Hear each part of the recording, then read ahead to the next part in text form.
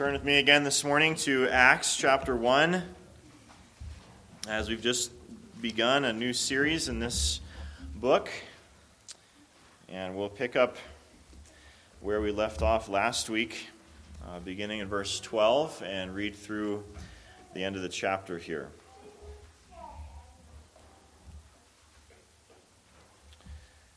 Jesus has just ascended to heaven, and Luke tells us what the disciples and others do next. Beginning in verse 12, hear God's word.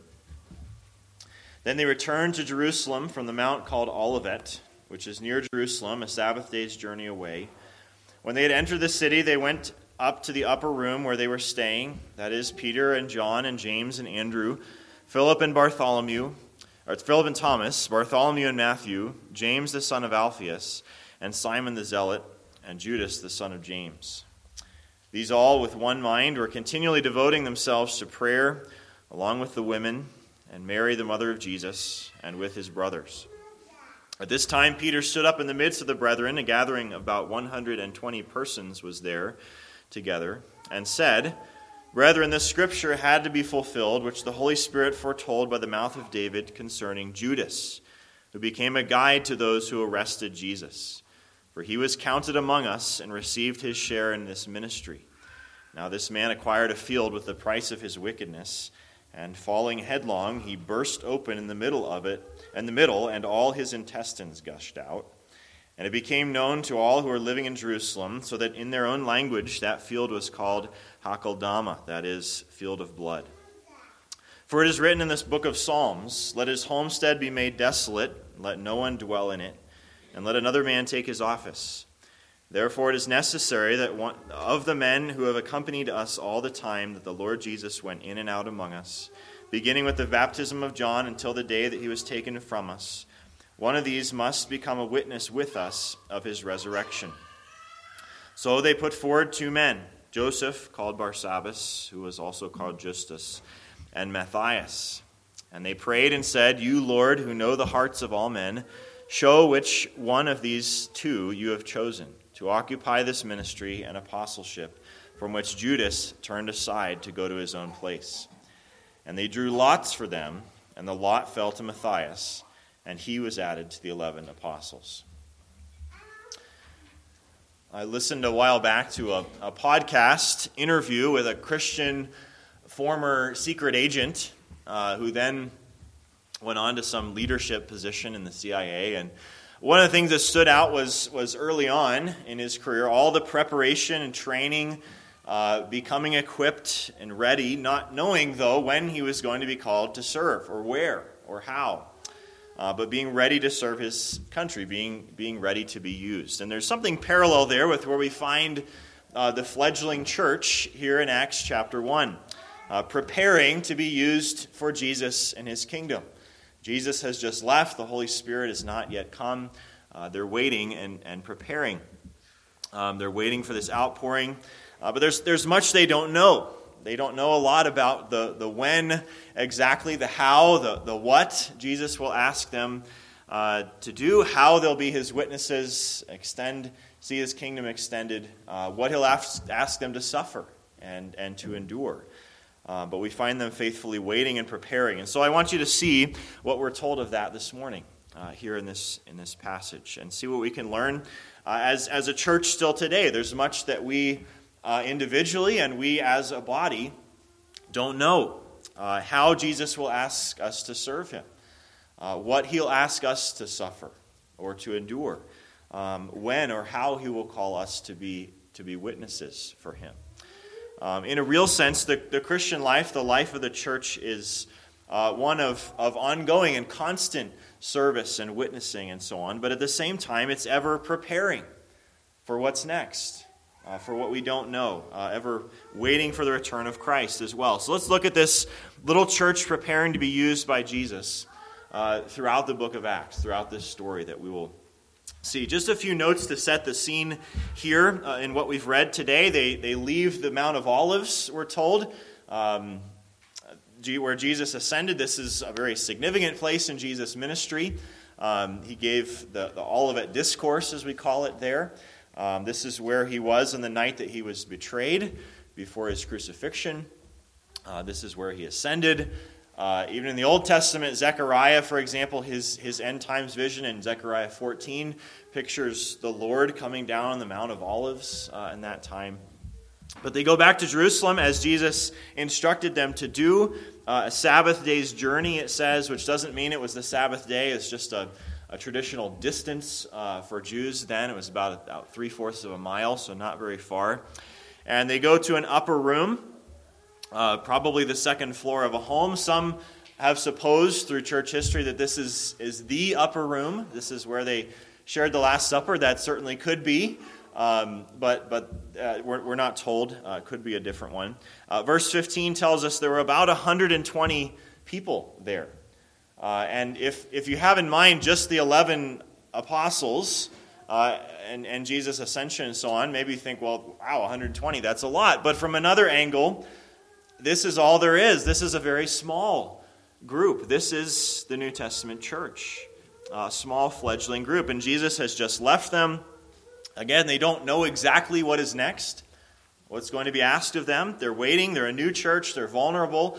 Probably have a lot of excitement. Probably also have a lot of questions, perhaps some anxiety at this point. Luke also tells us, verse 14, that the women were there. And he evidently supposes that his readers originally knew who that was, probably some of the prominent women from Luke's gospel. And also Luke would occasionally mention the fact that there were many women who followed Jesus throughout his ministry, ministered to Jesus, served him. So many of them are there as well. This is interesting, the last mention of Mary, Jesus' mother, in the New Testament here, but she is there as well. And so this is the group, 120 gathered there. And one of the first things that they do, looking at number 1 on your outline there, is appointing a new apostle. Appointing a new apostle. Who are the apostles? The apostles were chosen by Jesus himself. Back in Luke 6, they were all named. They weren't called apostles yet there in the Gospels. There are many references to disciples, to many disciples. At one point, Jesus sent out 70 disciples, but there clearly are these 12 that were specially chosen by Jesus. Sometimes we call them just the disciples. They were set apart to be with Jesus, particularly to be with him more intimately, more privately, to be trained themselves, prepared to lead and teach. Really prepared for this time right here, particularly. Jesus chose 12, corresponding to the 12 tribes of Israel. And probably it has something to do with the fact that much of the leadership, particularly the priests in Israel, had failed in their duty, but also their role was obsolete in the work of Christ. And so Jesus is organizing the church for the new covenant, no longer tied to the temple in Jerusalem and the priesthood and so on. So these 12 were chosen to be Jesus' representatives, special representatives, his under-shepherds as the New Testament church began. But Jesus had chosen 12, and because of Judas' apostasy, now there are 11, and the group seems clear that there are supposed to be 12, and that Judas should be replaced. In verse 17, Peter says, "For he was counted among us," he was counted, one of the 12, and received his share of this ministry. There's a share, there's a role that needs to be filled again. And then in verses 18 and 19 is really a parenthesis. You may actually have parenthesis in your Bible, in your English Bible there, that Luke inserts. So he begins Peter's speech, and then Luke inserts verses 18 and 19 to tell us a little bit more about Judas. And there's some very graphic description here. And there's really no small discussion or debate in church history about these verses, because there are a couple things that sound like they might sort of contradict maybe Matthew's account of what happened to Judas.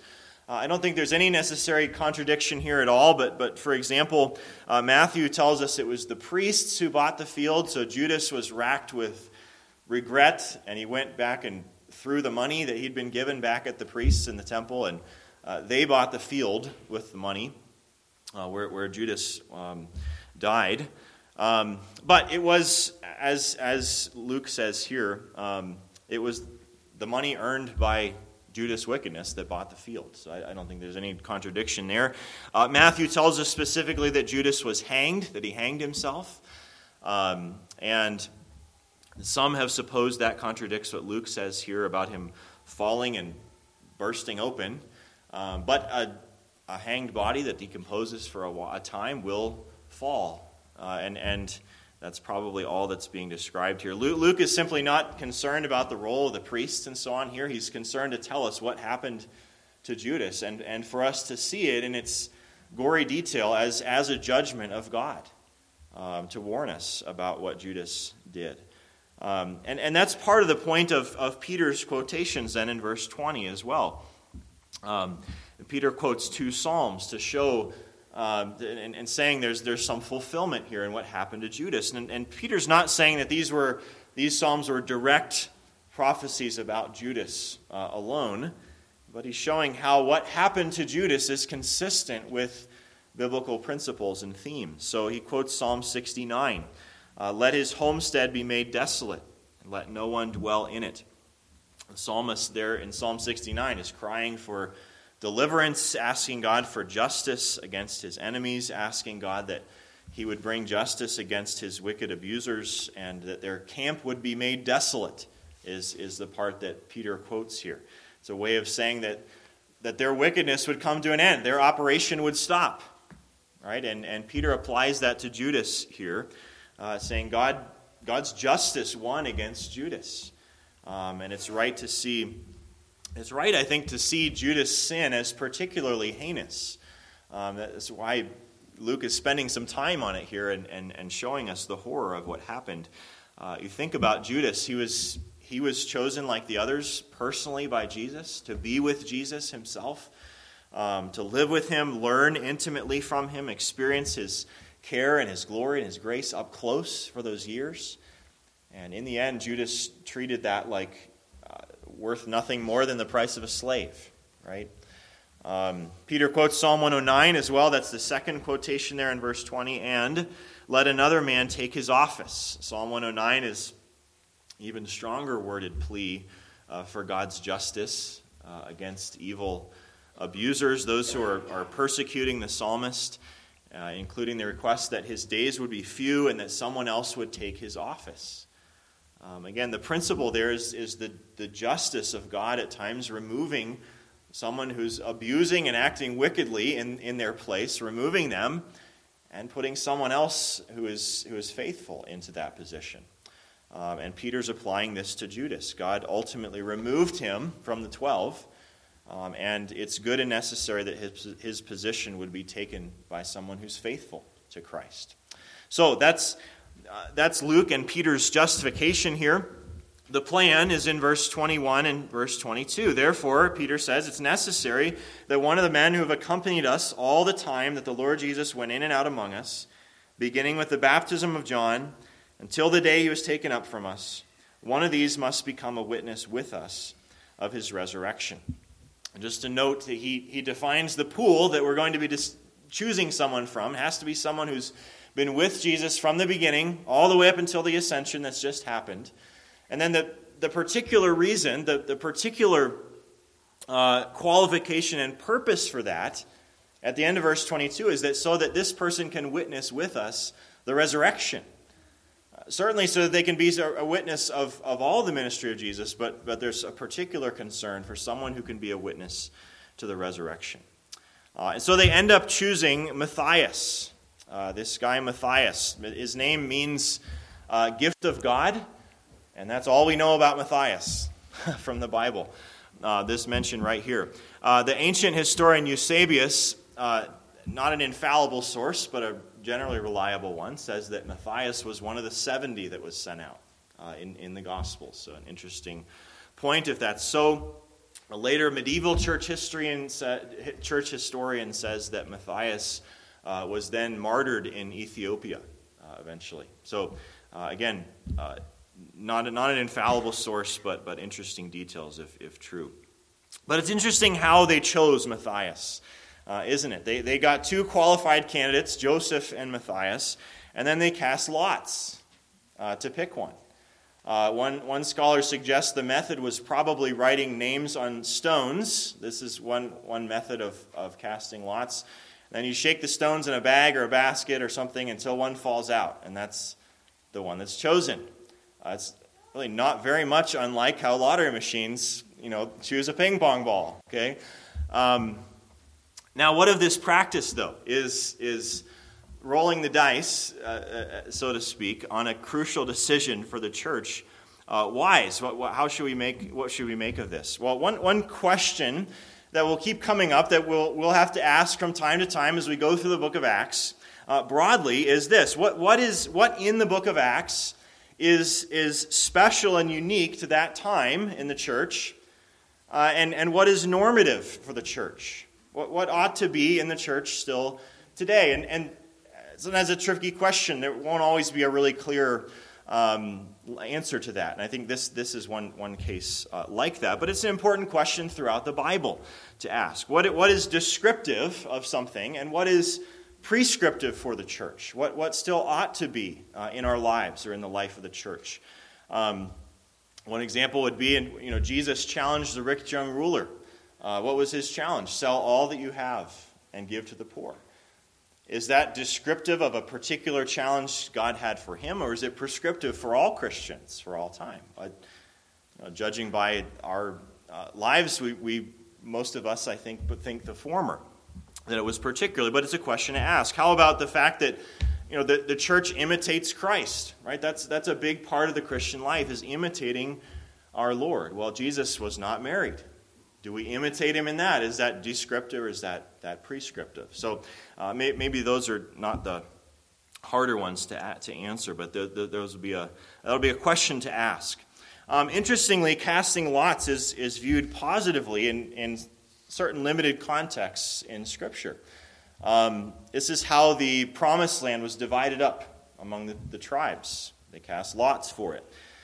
Proverbs 16, verse 33 mentions the practice. It says, "The lot is cast into the lap, but its every decision is from the Lord."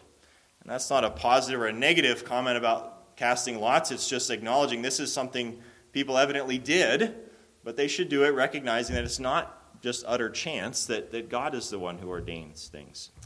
And I think what the church did here in choosing Matthias this way is not so much analogous to a lottery or a gambling use of casting lots, but more to, say, a lottery for school enrollment, where there are limited slots, or to game tags for hunting or something like that, where it's used for equity. It's used to prevent someone giving the outcome to someone with more money or more influence, or some kind of bias being mixed in.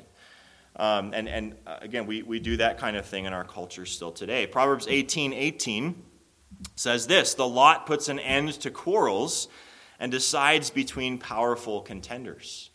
Right? Rather than a power struggle, deciding the outcome, a lot is cast. Sometimes wisdom doesn't point clearly in one direction or the other, or choosing one person over another.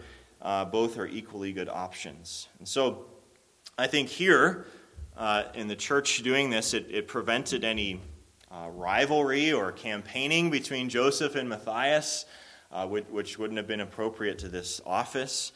They used wisdom to set the conditions for the people that they would be choosing from, and they gathered candidates. And then I don't think the church saw this as, it's clear they didn't see this as leaving it to chance. You can see that in the prayer that they prayed immediately before casting a lot, that they saw this as a way of depending on the Lord, a way of depending on His grace. And it can be certainly read that way, as they're depending entirely on the Lord. Again, we come back to the question, is this something we should do today? Well, maybe you don't know, when the elders here have a service role we need to fill in the church, we have a box of ping pong balls with your names on it back here. No, we don't do that. But I don't think there's necessarily any reason to say, a church should never do anything like this. But neither does it seem to be strongly prescriptive for the church in the New Testament. There is no instruction for the church to do something like this. There are no further examples after this in the New Testament of casting lots. The next example of choosing people for service, deacons, in Acts chapter 6. doesn't include casting lots. And I would highlight even more that instance and this one, and Acts 14, where they choose Paul and Barnabas out of the group to go to be missionaries, all of those are preceded by prayer. That's something that we see in every case. And prayer is certainly a more definitive and prescriptive example and command throughout the New Testament church for a church making decisions. Another in this passage, another place we might ask the question about, is this descriptive or prescriptive? Is this normative for the church? Are the apostles normative? Are apostles normative for the church? The church here is appointing an apostle. There, of course, are some minority church traditions. There are cults that have apostles today. But I think there are several strong reasons to believe, and this is the position and practice of our church, that apostles were a one-time special case for the church, not to be perpetuated. Here's a few reasons we ought to answer the question that way. This is the only instance in the New Testament of the church replacing an apostle. Again, it was Jesus' design to have 12, and they were set apart for this very moment. And so they seemed clear that there were to be 12. But later, in the book of Acts, when James dies, he's not replaced. When an apostle died in this early church, there was no replacement. There's no account of that or provision made for it. Another reason is simply that no future generations could meet the simple qualifications for an apostle here. All right, it had to be someone who was an eyewitness to Jesus' ministry from the very beginning. Very soon there would be no one left who met those simple qualifications. Another reason is that the example and instruction for the churches moving forward in the New Testament, throughout the New Testament, is of appointing local elders and deacons. There's no example or instruction to appoint something like an apostle, but local elders to shepherd congregations. And then a final point would be that the apostles were simply and obviously gifted and given authority in a unique way for the very beginning of the church. And that point is perhaps somewhat controversial in Christianity relative to the charismatic gifts and that kind of thing. But just note that Paul says in Ephesians 2 that the church is built on the foundation of the apostles and prophets, Jesus Christ himself being the chief cornerstone. The apostles were part of the foundation to build on. Foundation is laid once and not something that continued or is repeated any more than the person and the life and death and resurrection of Christ could be repeated. So let's consider secondly then a few other simple things, number 2 on your outline, a few other simple things the church is doing that we might easily skip over, read over quickly here, but that are foundational, that are normative for the church, preparing to be used by God. So looking at number 2, the church first is gathered. Very simply, the church is gathered. Verse 15 again tells us that it was about 120 people. Verse 14, these all with one mind were continually devoting themselves to prayer. And we're going to read through the book of Acts repeatedly of the church as a body that gathers together. They're going to keep doing this. And this had always been a fundamental and assumed characteristic of God's people. Long before this, the church of God, the people of God, gather together. And it remains the case in Acts. They gathered to hear teaching, to pray, to worship together. Maybe you think, okay, that's obvious. What's the big deal about that? But it's increasingly not so obvious that the church gathers. It cuts against the sort of me and Jesus attitude among some in modern Christianity. It cuts against the idea of online church or online worship. Not that everything with that is not good or not useful, but as a normative replacement for the church gathering together. This pattern of all of church history cuts against that. Throughout the Bible, throughout the history of the church gathers for worship, gathers for equipping and encouraging the sacraments, for prayer. Church gathers for all of the one another's that Paul gives, encouraging one another, serving one another, praying for one another, forgiving one another, and so on. One commentator observes that this is the first instance here that in a pattern that we'll see in the book of Acts, which is we get a glimpse first, which is here. We get a glimpse of the church gathering together, coming together for each other, for encouraging and feeding and serving the body of Christ. And then next, we get a glimpse of them going out and engaging the world, engaging the community and being witnesses. And I think it's easily demonstrable that the rest of the New Testament, Paul's letters and so on, suggest the church, that this remains the need and the character of the true church. We need times of inward focus, in a sense, of study and discipleship and support and worship, but then that feeds our outward mission to the world, serving those outside the church, witnessing to them. So the church is gathered. Secondly, we see the church praying. The church preparing to be used by Jesus is praying. I already mentioned that, but it's worth focusing on for a moment. Verse 14, again, these all with one mind were continually devoting themselves to prayer. We'll get glimpses throughout the book of Acts of other things, again, they do when they gather together, teaching and celebrating the sacraments and so on. But a priority is given here to mentioning they're devoted continually to prayer. And the church praying will come up 31 times in the book of Acts. 20 out of 28 chapters in the book of Acts will mention prayer. Often the people of God gathered for prayer. The rest of the New Testament will confirm this is a mark of a faithful and useful church. Back in Luke 18, we had read Jesus told them a parable to the effect that they ought also always to pray and never to lose heart. Paul would urge the church to pray without ceasing. Elsewhere, to pray at all times in the Spirit with all prayer and supplication.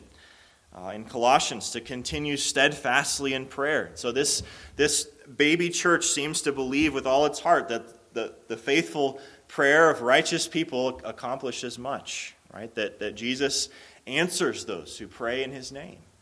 And they're devoting themselves continually to prayer. And so I want to encourage us as a congregation to continue to be and even increase in being people that pray, a church at prayer.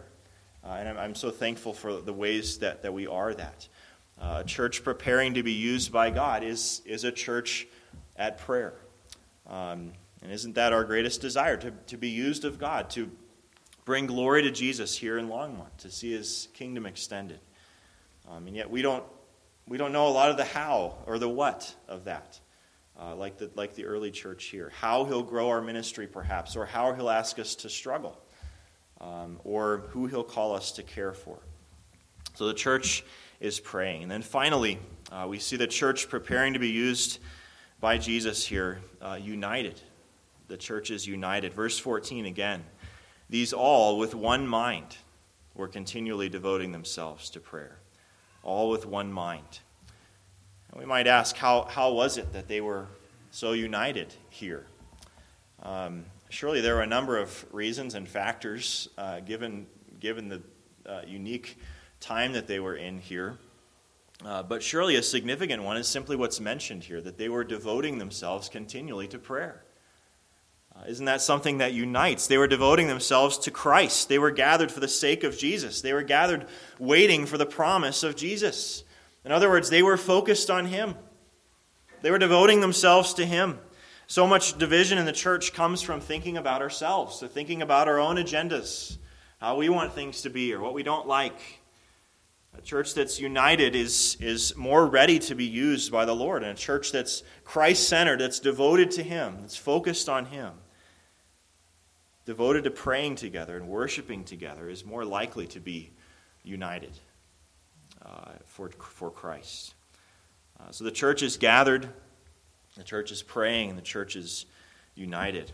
As we go through the book of Acts, we'll read about a lot of wonderful and amazing things, mighty works of the Holy Spirit and the powerful leadership of the apostles, famous sermons and miracles that they do and so on. We'll rejoice in those things, the way that God cared for his church through them. But ultimately, eventually, and we see this even largely in the New Testament, that it won't be those things that God primarily uses or does in the church. But it will be the church gathered, the church praying, the church united, the church devoted to the Lord Jesus together. So may that be true of us as we prepare to be used by Christ in the future. Let's pray together. Father, we thank you again this morning for your word, your infallible and reliable word that guides us and teaches us and comforts us. We thank you that the Lord Jesus is ascended and is reigning for the sake of his church and building his kingdom and driving back the gates of hell. We thank you for the ways that you use weak and inadequate people like us for your purposes, the ways that you use our prayer to bring about your will and to call people into your kingdom. We pray that we would reflect what the church was faithfully doing here in gathering and praying and seeking to be united, and that you would use us, that we would be eager to be used by you. We pray all these things in Christ's name. Amen.